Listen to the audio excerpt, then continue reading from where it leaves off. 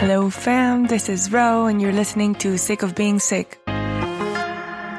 Please follow, like, subscribe, or do whatever it is that your app does to listen to our upcoming episodes.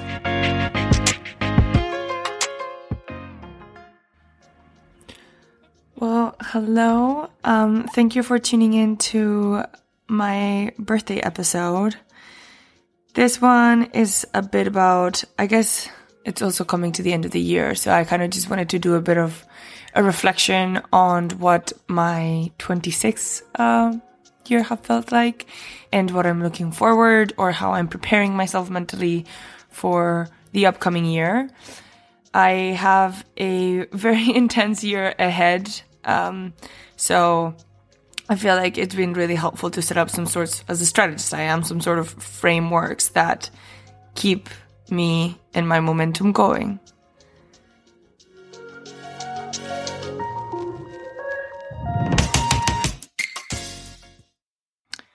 To kick it off, I want to start it with a quote from a Spanish writer, Juan Ramón Jiménez. I'll say it in Spanish and then I will say it in English. Un día en la vida no es un día, es una vida. In English, it means a day in life is not a day, it's a life. That's the quote or sort of my motto that I'm gonna use to set the tone for my upcoming year and allow for every single day to be its independent experience. I'm not really doing long-term goals, as you can imagine, but really, really trying to live in the present.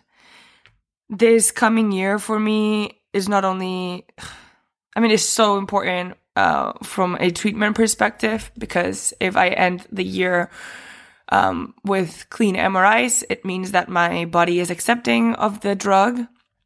There's a chance of regrowth during treatment of about 20%. But I think I'm able to stay positive knowing that it's that chance and not higher. This year I'm just so focused on, getting my body super active to make sure that the treatment is working on me, and that my mental health is also in a good place. So with that, I'm working kind of two sides of my mental health for the most part. A, being positive, whilst also being realistic, but also staying positive. I think, I've started to shift a bit the language I use around how I speak about my situation. I don't like to say I have cancer. I like to say I'm being treated for cancer. Some might think that sounds a bit of a denial, but the tumor was removed. And with the brain, we know that we can't assume that it's always the whole thing removed, but it's a bit of a manifestation that I'm doing to myself. And then I'm also trying to work with the acceptance side of it. So as optimistic and sort of at peace than I am with my positive side, I'm also going to try and work on accepting that there is a chance of the unfortunate happening and preparing myself sort of mentally for that if it does come to that, which it will not. I won't allow it. And with that, I think I've really thought so much about, I'm creating a hierarchy of priorities for my upcoming year. I've never really been a goal setter in that term. Like, yes, I would be like, I want to read X amount of books, or I want to accomplish this at work or something like that. But I feel like my hierarchy of attention, I want to call it, like the things that I want to pay attention to, was a little bit off. And I have been thinking a lot about it and wanted to really redefine it. I was a person that was very much, my work was way too high up in my professional life was very high up in my list. And I've kind of turned it upside down. So my hierarchy now is myself, as self-absorbed as that sounds. It's myself, meaning my health, physical and mental. Secondly is my relationships, my connections. Third is their health, their mental health, their physical health. Fourth is my intellectual stimulation. I'm somebody who just really likes to learn new things and be constantly connected to new things that are coming up. And after that, it's work. I still like to work. I'm a workaholic, so work, it comes after that. And then after that is anything else. So I'm using this sort of hierarchy in a way that, like, you know, when bullshit drama comes around in life, I can look at this hierarchy and see where that sort of situation sits and decide how much attention to give it and how much energy it deserves for me right now.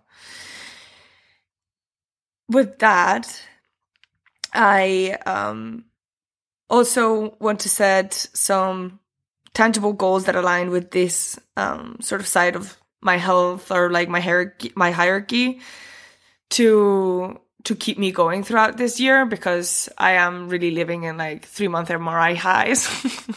I've just had my first one, still waiting for results. I manifesto will be positive. I feel really good, but we'll have to see. But I want some tiny little goals that I can, you know, look forward to. At the moment, I love traveling, but at the moment, due to my brain being stolen from radiation, I'm not allowed to travel by flight. So when I was told that, I was a bit annoyed, but I tried to look at the positive of it and say, like, okay, I'm in Spain. What is something, you know, there's so many parts of Spain that I don't know. I'm going to go explore at least 2 new places of Spain that I don't know throughout the next year, whether it's by train or by car, but like give myself those breaks in like staycation mode within my country. Once I am allowed to fly, which should be hopefully within the next like 2 to 3 months. I really want to go see friends that I have all over Europe. So 3 key places that I want to visit within the next year. So before I turn 28, oh my God, it's like so old. So hard to say that, but it's so exciting. I want to go to London, I want to go to Vienna, and I want to go to Paris. If you're listening to this and you live there, you know why I'm going there. But yeah, those are like where I have some of my strongest friends and support systems within Europe that I really want to be connected to.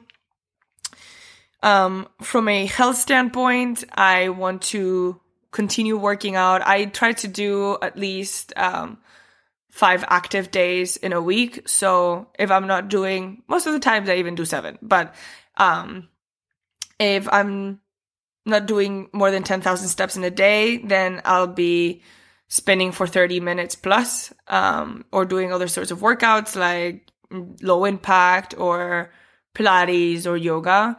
So kind of really keeping, outside of the weeks of chemo, really keeping my body active. From a mental health standpoint, continue to go to my therapy appointments, continue to reflect more on what I'm feeling in the moment, and continue to do the podcast, because the podcast, I'm coming to realize, has been like a very therapeutic part of my journey. And then with the podcast, I also want to at least publish 15 to 20 episodes within the next year. Meaning, I mean, I think this is episode 8, so 12 more or so. I continue to share other people's stories, continue to share my part of the story. I hope my part of the story becomes shorter and shorter and shorter, because it means that everything's going well. But also sharing other people's stories and creating this platform. And then from my intellectual stimulation / work standpoint, I really want to learn about new technologies and Web3, NFTs. I love art, so it feels like very dumb that I don't already know about that space. So I really want to get into that. I also have the right connections around me to, you know, learn about that. So I want to push myself to be more involved in that and advance with technology myself. And I think those are kind of my main goals for the upcoming year. I think with that, those are the main goals that I want to kind of cover. There are some more adventurous goals. I've been thinking a lot about the topic of dating within the context of cancer. And I would really like to put myself out there. I don't think anybody wants to date the bold girl. So I think this is a question I have for the cancer community out there. Like, what are some things you've done to keep your dating life active whilst being in treatment? And obviously, you know, I don't want to make it about the cancer. I want to make it about getting to know me. So I just really struggled with understanding how that can be done.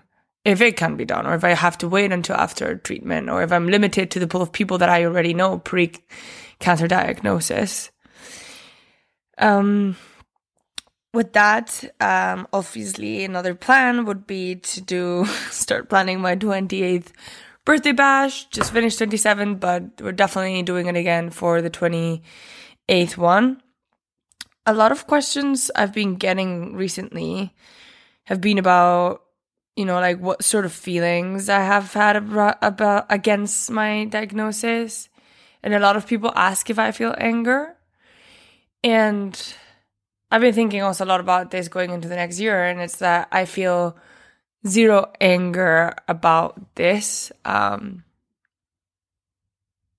don't know if this is something that happens quite often to people, but I'm actually like, anger is definitely not one of the feelings that comes up often for me.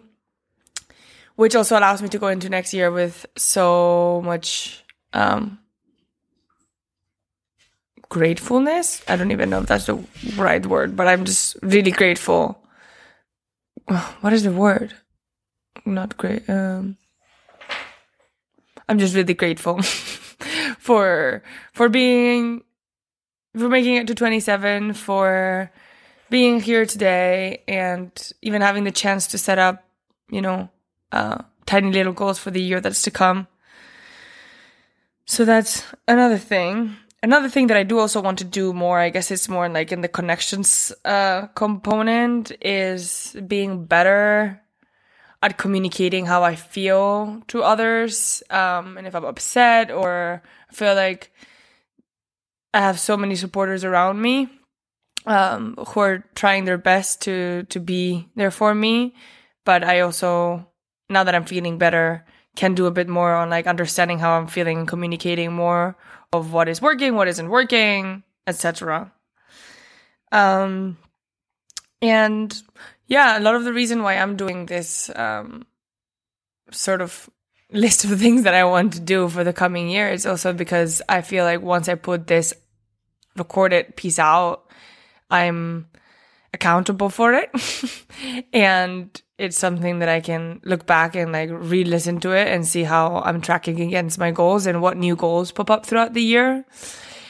I just, you know, not having a job and not having a set routine makes it a bit harder to structure your life once you're in treatment.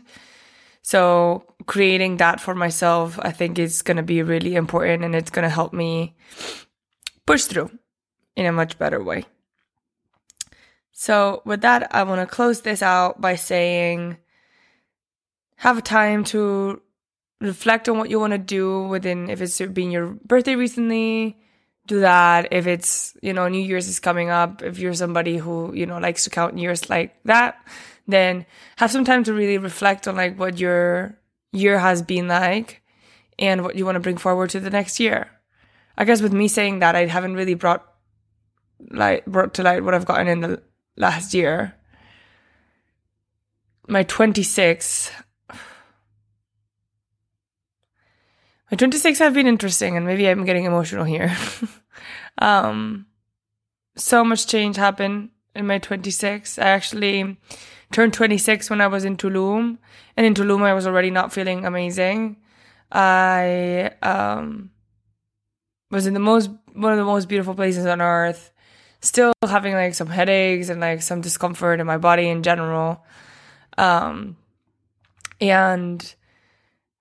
I feel like my 26, outside of the cancer component, and going to Tulum and moving back to home, and deciding to quit my job weren't very eventful. Although all the things I have said are very eventful, they weren't very eventful. I don't think I made the best out of the year. And that's just not an option for me anymore.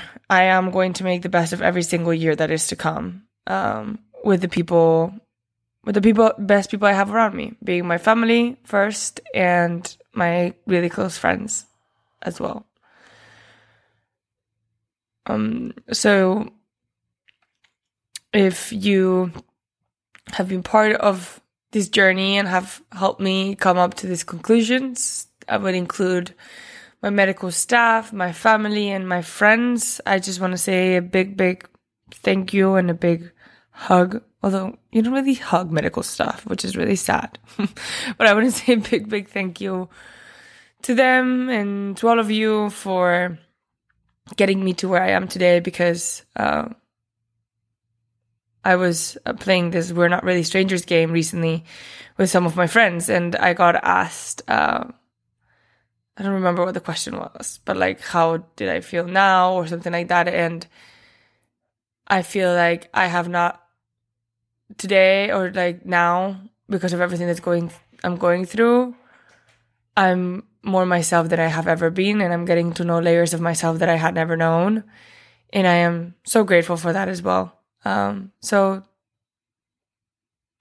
go into it, dive deep into who you are, and get to know a lot more of who you think you are, because once you get there, it's fucking amazing.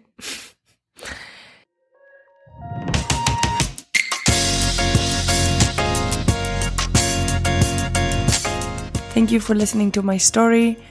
I want this to really become a platform for other young adults to come share their story, because I know it can be a little bit lonely. If you or anyone you know would like to share their story on the podcast, please reach out to me via the email on the episode description or the show description. And you're more than welcome to come share your story. If you'd like to write a letter, if you don't want to come in, you can also write a letter and I'll read it at the end of the next episode.